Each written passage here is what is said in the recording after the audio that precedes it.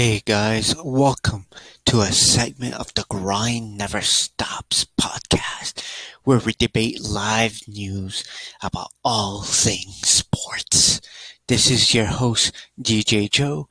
In today's short segment, we are going to recap Game 4 of the NBA Finals and preview Game 5 of the Finals, which is tonight at 9 p.m. Eastern Time on ABC.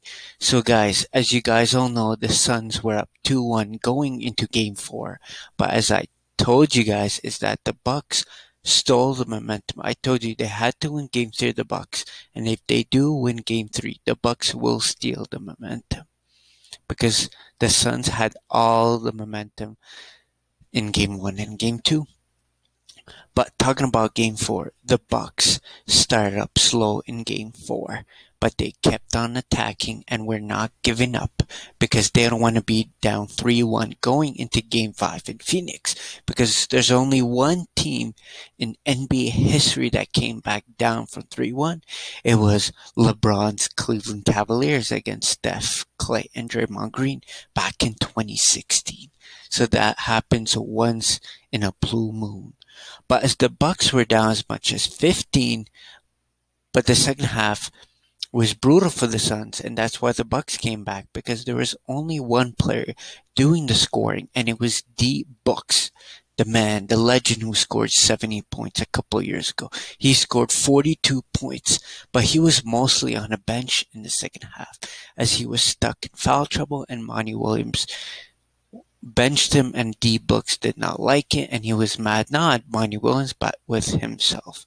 But D Books ended up with 5 personal fouls. He did not have a foul ever since he came back from being on a bench for the whole fourth quarter. Ayton only had 6 points, but he had 17 rebounds and a playoff high 5 assists. But the Suns are going to need DeAndre Ayton, the two-way center, to score more and have Chris Paul get back in these finals, because CP3 has been nowhere to be found the last 2 games in Game 3 and Game 4. And Jay Crowder did have himself a game with 15 points and 8 rebounds. But the Suns need to play better defensively and not rely on the refs, because I'm going to go there and tell you guys that many fouls that the Suns had against the Bucks were very debatable, and maybe thinking the NBA wants the Bucks to win because they have the 2-time MVP, they have the Bucks, they have Giannis Antetokounmpo. And I don't like, it's always going to be like that. The NBA and the refs always want a certain team to go to a Game 7 for show. But the Suns cannot rely on that. And the Bucks too cannot rely on the refs to save their life again for 3 games in a row in these finals.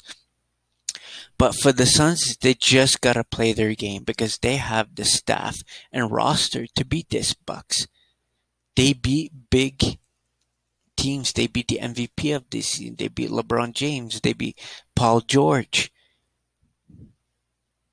And Giannis did not have a huge game in Game 4 as scoring-wise, but Middleton is the one who went off once again with his 40 points.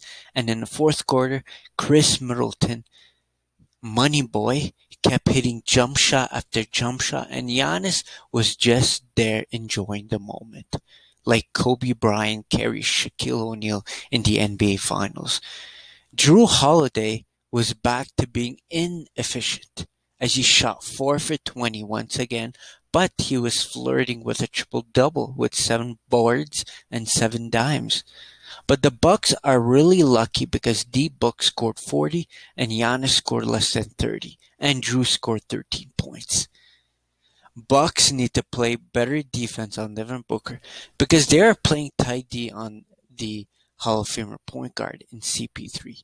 But you know that Chris Paul won't have back-to-back horrible performances in the playoffs, but in this case in the NBA Finals. And the Bucks need Drew Holiday to be more consistent on the floor, because there won't be, and I repeat, there won't be another game where CP3, Ayton, and Crowder don't score well on the offensive end and have D Book score 40 with 5 fouls, because maybe the Bucks need another 40 or 50 point night from Middleton tonight, because that won't happen again. Maybe it might happen, but you just need Middleton to score, because he's their best scorer other than Giannis. Because once again, Giannis was exposed at times in Game 4 and in Game 3. But for tonight's Game 5 for the Suns, they need Booker to keep doing D-Book things and to take less pressure off him, and for him to not get into foul trouble, because he missed a lot of time in the third and the most important quarter, which is the fourth. And for D-Books to not force shots like he did at the end of Game 4 when he came back from being on the bench with 5 fouls. And for CP3 to be CP3, to not be Chris Paul, to be CP3. And we need him going, because once Devin Booker and Chris Paul are going, Ayton, Bridges, and Crowder will follow, because we haven't talked about Bridges, who has been struggling since Game 3 and struggled in Game 4. But D-Books and CP3 are the leaders. They brought this young team to the NBA Finals. We're not talking about first round, second round, third round. We're talking about the NBA Finals facing a former two-time MVP. But now, the keys of the game for the Bucks is they need Giannis to dominate more, to dominate like people say he's the next Shaq. Because he hasn't dominated just yet.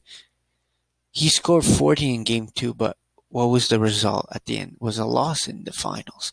We need Giannis to dominate in a winning fashion.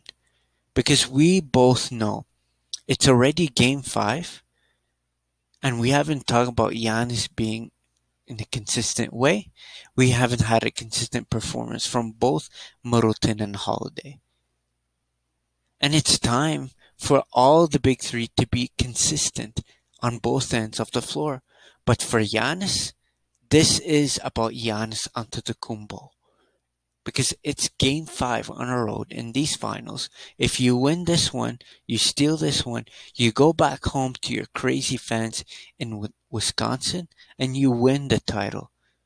Because this is a both win for both teams, but it's a must-win for Giannis and the Bucks.